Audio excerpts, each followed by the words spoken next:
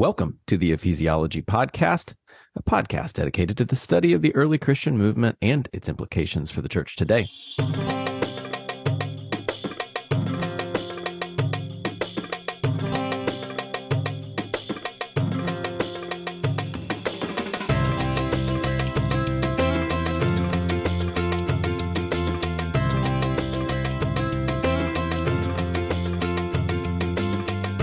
Today we are joined, as always, by our resident ecclesiologist, Michael, who looks very warm, toasty, and ready to record. It's chilly here still. Well, it's getting cold here as well. My name is Andrew. I am the associate pastor at Neartown Church in Houston, Texas, and today we have the joy, the absolute and distinct joy, by being joined by Steve Leston, the president and CEO of To Every Tribe, an excellent missions organization here in Texas. So I just already feel great kinship, Steve, that we have now ganged up against Michael, although he has his Texan roots. So really it's a trio. Yeah, it's a trio. Right there. Texas A&M. There it is. A&M. So for those who are not watching the video on this podcast, Michael's pointing to a wall in which his degree sits from A&M. But hey, Michael, you are not the star of the show. You are not the star of the show. It is Steve. Steve, welcome onto our podcast today. Hey, thanks for having me. It's a pleasure. So behind the mics, we know you, Steve. But as far as the Ecclesiology podcast, our listeners haven't really had the opportunity to hear from you. So they don't know you from really anybody. Could you help us beyond your name and title? Who are you? What are some important things that people should know about you? All right. Well, I am native from the Chicago area. So grew up about 20 miles west of downtown Chicago. Okay. Diehard Bears fan. Okay. So, it's hard being a Bears fan these days, isn't it? It is. But, right now, this is the time of the year we're always very excited, like all optimism, and then by September it's crushed. But you think about last year. So the Bears win all of their preseason games and then just have an abysmal season. Exactly. That's what people get for hoping in a preseason. Okay, let's not go down this road. Steve, Bears fan? Bears fan, sad Bears fan. Yep. Married. Been married coming up on 29 years here in a couple months. Congratulations. And four adult children. We're empty nesters, so we are enjoying that season of life. And one joy is that my oldest daughter, her husband, and we have one grandchild and one on the way. They are actually serve with To Every Tribe as missionaries. So that's nice to be able to work with my daughter and son-in-law, and they're great people.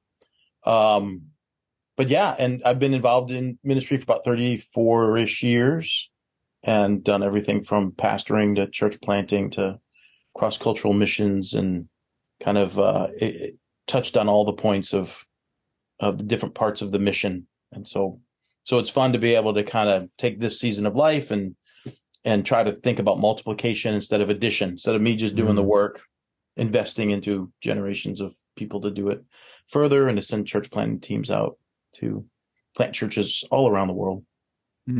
That's cool. Well, tell us a little bit more about To Every Tribe.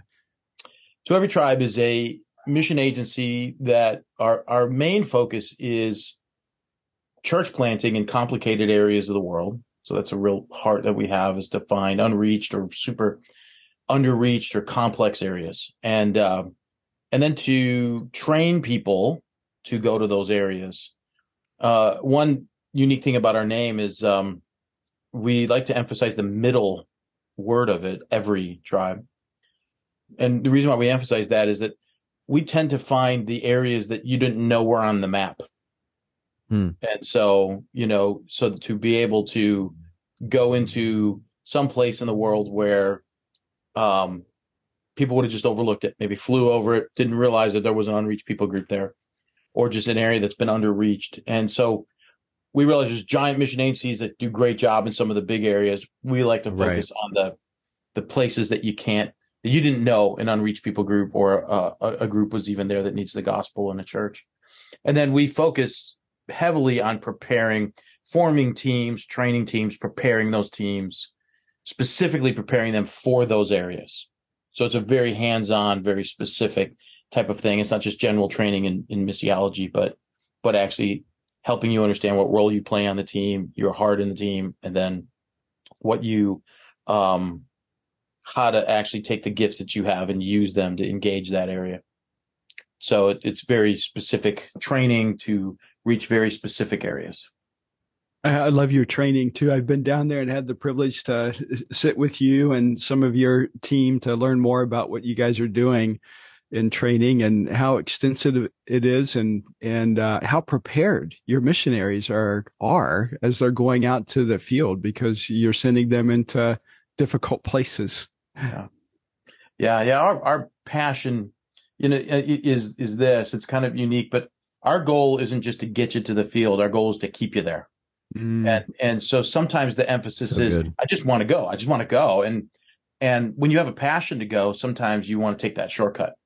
Can I just go? What's the quickest way to get there? But you don't realize that once you get there, there's a lot of things that are discouraging and hard and painful that suddenly you want to leave. And so what I try to say is, getting there is the easy part. Staying there is the hard part. So why don't we take some moment, a little bit of extra time, and prepare you to stay, not just prepare you to go. And so our emphasis is really focusing on, what do you need to know to overcome the culture shock of that area? What do you need to know to engage the gospel? How do you develop a patience to let the game come to you rather than trying to force some kind of, revival on an area? How do you handle the downtime? There's a bunch of things that go on, because our goal isn't to get you there. Our goal is to keep you there. And so that's a great focus that we have.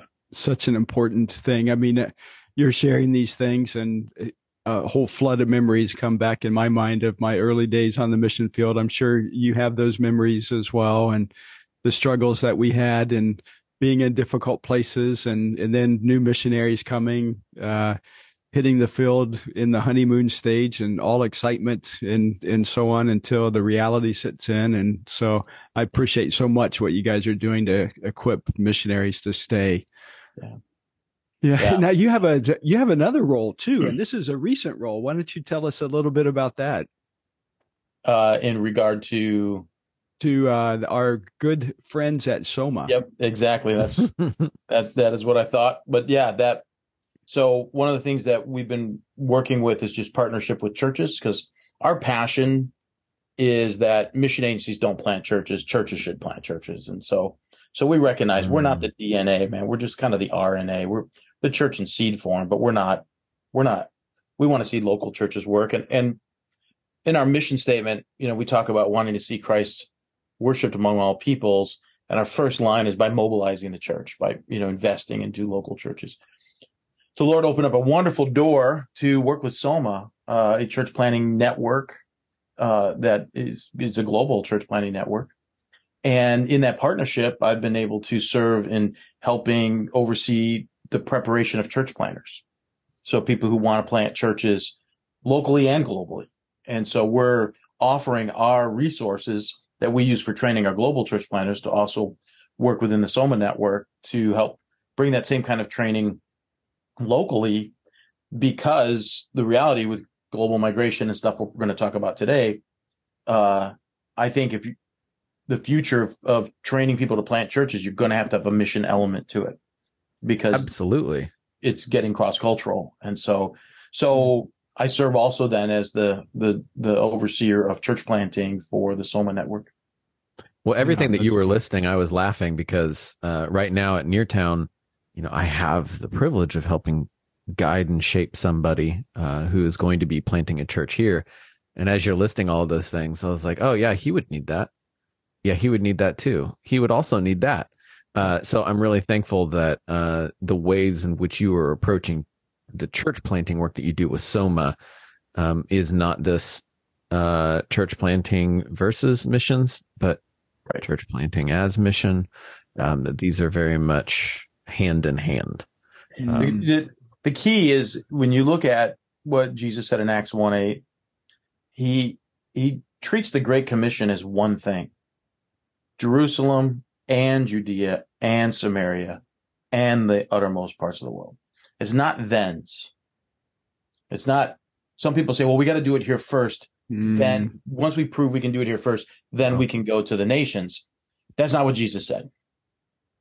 He said, and it's to quote Bob Roberts, it's a global work, right? It's global and local together. It's we're saying, hey, you've got to have a global strategy. Each generation is responsible for the globe. And then we're going to train up the next generation to be responsible with the globe. So we've got to kind of stop bifurcating this as local and global, because we have to recognize we are all responsible for the everything. And so sometimes we get things mixed up, right? Jesus said, I'll build my church. You go make disciples of the nations. And what we do is they say, well, I'd like to just focusing on building the church, and I'll let Jesus make disciples of the nations. And so we kind of flip the roles, right? He said, I'll build my church. You make disciples of the nations. And then what do, man? I'm just planting this one church in this one place. I'm going to build this thing up. And you kind of go, well, I'm not sure that that's what he told you to do. I think he told you to make disciples of all nations. And why we remove the all nations from this and just say, make disciples. The Great Commission is about making disciples. It's kind of crazy. So I just think we got to think about the whole planet. We're responsible for all of it. I love that. And I've loved that about you, Steve, that emphasis on the ands, not the thens, because so often and I encounter this, I'm sure you do too. A church will have a strategy that's concentric circles. First here, then here, then here. And those churches that often do that never get out of that first circle, or rarely do they get out of that first circle, because by the time they start to think about that, they've already created a DNA that will limit them from having the ability or the capacity to go outside of who they are.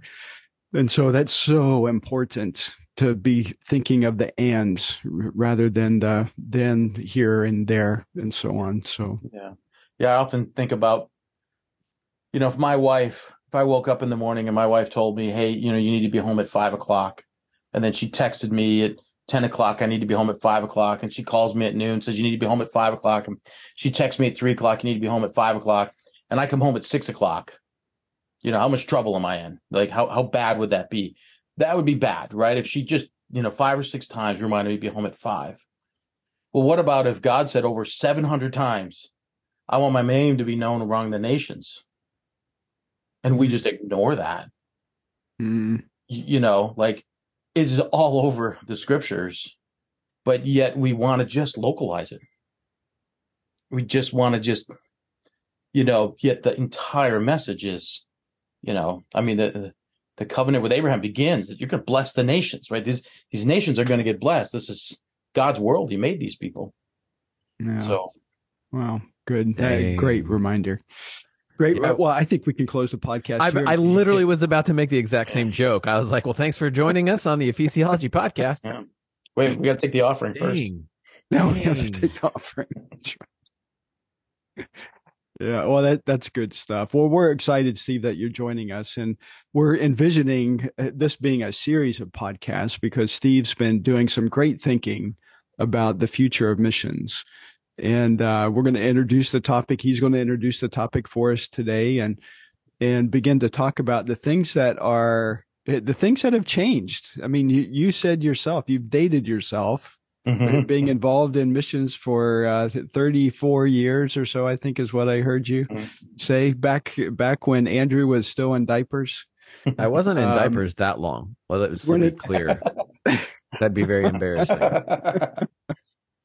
So we're excited. I've enjoyed spending time with Steve over the past few years that we've gotten to know each other, and have come to appreciate how deep of a thinker he is on missions and theology and strategy and education, and to just so value his input and have really benefited from those conversations. So today we're going to begin this series talking about what Steve sees as the shifting sands in the last 30 years. So Steve, I'm going to just leave it there and let you riff a bit on what you're seeing as far as changes in the world over the last 30 years.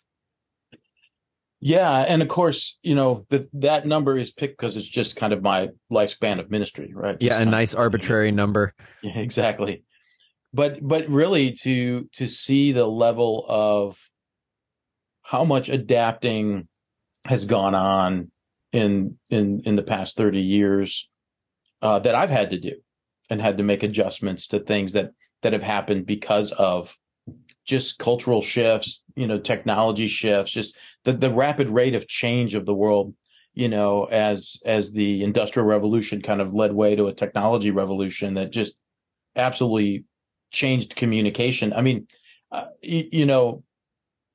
even just a perspective of time, how time has changed in missions. I remember the first time I was getting ready to go to another country and mailing documents to another place and waiting for those documents to get some, and knowing that it's going to be maybe a month before you're going to get a return of some other documents. And so you're in this world where, like, just the idea of preparation to go somewhere, even on a short-term trip, you recognize this like rate of time where today you're filling something out online and somebody's like, well, shouldn't I get my visa to get into this country? I've raised support, so I'm just going to get the visa and go. Okay. And the expectation is I'm going to fill it out online and then I'm going to have a thing in my inbox that, that it's there. Mm-hmm. And if you even just away. And so you've got cultural shifts of just recognizing time, but what does that do in the world of ministry? That shrinks in investment time. It creates discouragement for people because you go somewhere and you think it should have a result, stopping to think, hey, what happens if this field, you might not see leadership emerge for 4 generations? Are you prepared to just plow ground? Mm-hmm. Are you prepared to just be plowing this ground and trusting that the missionaries who come after you are going to plant the seeds, trusting that the missionaries after them are going to reap the harvest? So even just one shift is you get this shift of just a misunderstanding of time, and time has been condensed. And I think that's a very big shift that's happened. And that even happened just, I would say, you start to see that in the 90s as just as communication starts to get faster and faster. Mm-hmm. But then I think even building on that more, I really appreciated a book by Eddie Gibbs in the early 2000s where he talked about megatrends that he saw happening. And I thought those megatrends were amazing. And what he was saying is that, the world was going from modernity to post-modernity, which I think is a very interesting thought that from our perspective on the West, we thought science would get it all figured out. Here's your 10 steps to planting a church. And Michael, you remember, manuals and stuff probably you saw in the 80s of here's how you plant a church, and you have little tabs in there. Tab 1, you do this. Tab 2, you do this. And you think you're going to follow all 10. I wrote one of those. I still have it someplace. Exactly. Yeah. Right. It was just like a kind of a modernity mindset. We can create a scientific approach to this. Yeah. And study it, get the evidence, and then work it out. And moving to postmodernity, where suddenly people started saying, I don't know if I trust those. And I had one guy tell me early on, he was in Central Europe. This is the early 2000s. And he said, every time somebody missionary comes from the United States, they always bring a binder with them, and in that binder is all their training. And he said, they always want to train us. He's like, I don't know why they think we all need training. What is it about us that we're not trained? We don't read the Bible, but they want to come, they want to find a pastor and they want to train him. And so you start finding that, he's reacting. Of course, I then went and visited him and I brought a bunch of binders along as a little gift, but that move is a big move, from modernity to post-modernity, where people globally start saying, I'm not sure I want that binder. Mm-hmm. I'm not sure I need that Western system. Well, I mean, that goes along with the whole idea of communication channels opening up and there being such a frequency now that Yeah. Nothing remains hidden any longer. And so those from the outside looking back into the United States of those who are bringing these manuals and, I can remember back in the day, Willow Creek was going to Europe, Saddleback was going to Europe. They're going all over the world. And Exponential, you name it. All of these groups now are trying to proliferate globally, but people are looking back at where we are in the United States and saying, "Hey, wait, the church is in decline, Christianity is in decline. Do we really want this now, or do we need to be thinking a little bit differently about the effectiveness of what might have been once effective in the United States, but no longer is?" Yeah, because I think the binders work when a culture is all has the same assumptions. Right, it's 1-to-1. Yeah, exactly. That if I'm going to a place that people already believe that there is a God, they might not know what that God is, but they believe there's a God. They believe that church is a good thing. I remember seeing one of the old Billy Graham crusades, right? So it's an evangelistic crusade, and he gets up on stage in front of tens of thousands of people, and this is in the 1950s. And the first question he asks is, "Who has a Bible with them?" And everybody in the audience raises their hand. They all hold up their Bibles. You're like, what evangelistic crusade do you have where people show up with Bibles? To be told about what's in it. Yeah, to be told about what's in it. It just shows you that shift, that even the lost people had Bibles, in the West, in the United States. And so the manuals assume that kind of Bible knowledge is already there.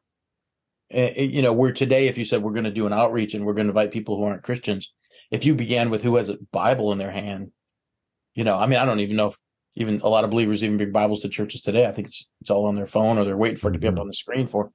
But I mean, that thought of out of that culture came all the manuals and things, because it was easy to do.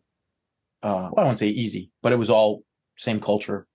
To now, as information technology and travel, the fall of communism. I mean, just starting ministry when there was communism, and then moving into a world where it went away, and there was this wide open optimism that you could go anywhere in the world. People were just enjoying that move. And, but it also brought about a different worldviews. And suddenly you realize what you have, and the manuals you have, and the way you were trained was training you for Billy Graham's world of the 1950s, not for this new world of atheists or secularists or Buddhists or, somebody from another country that now I'm engaging. I really like the, can you trademark this? Binder thinking? I think, let's write a book, Binder Thinking. There, you've nailed it. The way you talk about that binder mindset, it did remind me a little bit of, if you guys can remember, all that long ago when you started having children, as we were going through the getting ready to be parents phase, it felt like so many books for parents, they all came across with this feeling of, this is what it's going to be every single time with your child, unless it isn't. Like, there was this confidence that in whatever situation you were going to go to, we have the tool for you. We have the advice. We have the wisdom. Just trust us, unless it just happens to not work. And then, like in every instance. Exactly. And the funny thing is, Michael, you're hitting the nail on the head, is that binder thinking, it's dreaming up this fictitious world where you can bring that mindset in and it's going to work most of the time. The reality is, we've lived in a non-binder world for a very long time, but we've deluded ourselves into thinking these 10 steps can still get us there. Yeah. You know what? I agree with you, Andrew. We do live in a non-binder world, but isn't it interesting how binder minded we still are? Yes. You just flip through your social media feeds and you see write a book now, or be a 5-figure speaker, or and they'll give you all their roadmap to all of these things, and it's like, a little bit whacked. Mhm. They haven't made that shift, but we still get sucked into it, don't we? Yep. Because we're having a difficult time perhaps making that shift in our minds away from the binder, away from the easy 1, 2, 3. Mhm. Then you have achieved something.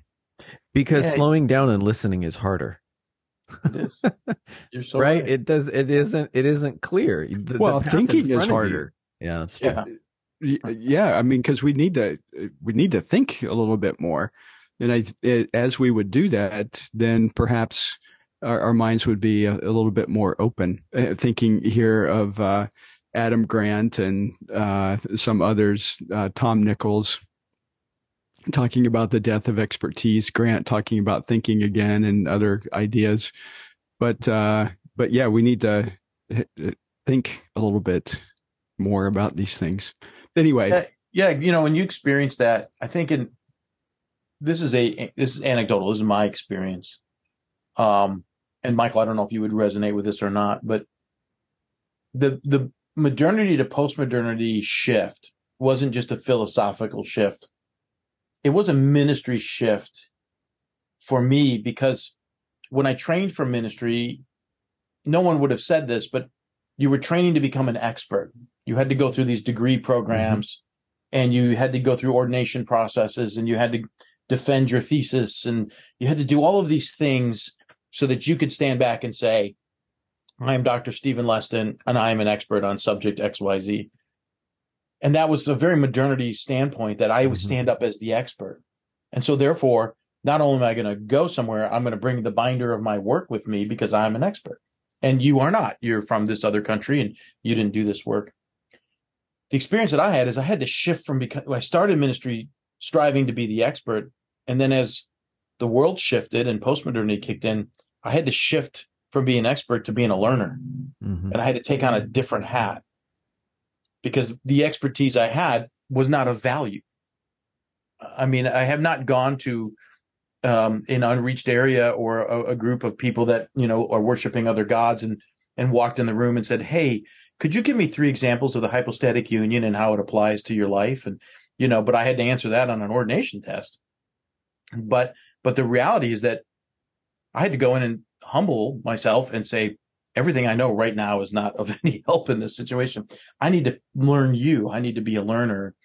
And I think that shift from expert to learner is something that's really been a big move. And for those of us guys in our 50s and 60s that kind of been through that, we had to experience that, because the guys that trained us were always the experts. And they were the experts. They had the success.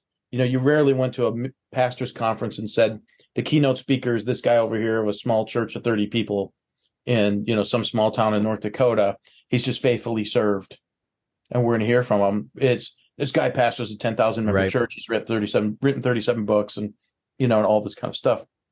And so he must be an expert. And but then you can't export that globally. It doesn't export globally. You've got to be a learner. I think that's been a huge shifting sand, and I think it's impacted the way we have to prepare people. We have to prepare people to be learners, not experts. And, yeah, well, I mean, you're addressing something that's so important as we think about how cultures have been intersecting all over the world. And I know that's one of the things that you're seeing shift over the past 30 years is just how globalized we've become. And to be able to sit back and say that you're an expert in this or that is probably betrays more of an ignorance that, there are different ways to think about some of these things because of the different cultures that we might encounter. Yeah. Yeah. And that element of expertise, I think, has, with that thinking, and I think what we've noticed in the past 30 years is it hasn't really advanced the gospel as much as it's advanced maybe Western constructs. There was a guy, I don't know if he's Cherokee, he's Native American, and his name is Craig Smith, and he wrote a book called White Man's Gospel. It's one word, white man, white man's gospel. And basically the idea is that when Christianity came to Native Americans, First Nations in Canada. It came with the culture. Right. And therefore Christianity was seen as the white man's religion. And because it was culturally run. But sometimes that expertise that we get, our kind of modernity way of being able to explain everything down to the, to the exact detail, is more of our culture than it is necessarily true understanding of Scripture. And so Christianity's then been just labeled as, in this case, the white man's gospel. And I think that's something that we have to, that's a shift we've had to make. And there have been some that have really led us well in that area. I mean, there's a lot of, I'm not bemoaning and taking shots. I think there's really good leaders that have done a great job of making that shift. And then there's been some that are still holding on to the 1980s and they're not ready to throw their binders away yet. Yeah. Legitimately, even as you're talking, with the white man or the white man's gospel, Whitman, but that's actually very much still a conversation, even within African Americans, right? Like these are slave trader religion. And there's a lot of people saying, is there anything good that can actually be had with this if they continue to hold up the same God that they chased when they captured us and took us to America? So this is what's very difficult, Steve, even about thinking forward, because this is still a very real issue today. To move on from the binders, to listen and to be the people that we feel called to be, to love like we have been called to love, not to lecture and to convince somebody to follow our logic. And with very this, relevant. With the spread of information technology and social media and all of that emerged, my kids are way more aware of other parts of the world than I was when I grew up. Like what they learned when they were in their teenage years and the things they were exposed to, they had a way more bigger view of the world than I did when I was 15. And so I do think younger people are hearing and listening and watching films from other countries and getting worldviews. They're just exposed to a, very multicultural worldview. And so globalization or globalism or whatever you want to call it isn't just a business exchange of, good and commerce and things like that, but it's actually become a moment where communication is now possible on a global scale, which is changing mindsets and paradigms for people. And if you can't just assume that things are divided in their silos like they used to be. And so there are people who are younger people asking questions that probably I would not have asked, would not have thought of.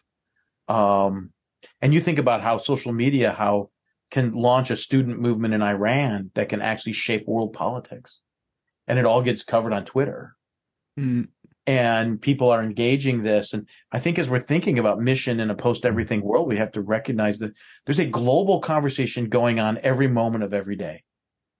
And if we just live in a world of a local conversation, we're missing it. We're missing it. There's a global conversation going on with everybody, whether it's just even an understanding of news stories that they would not have ever been exposed to. And so, we're living in a world of global communication. So it's everything, everywhere, all at once. Yeah. Yeah. Go see the movie. I haven't seen it yet.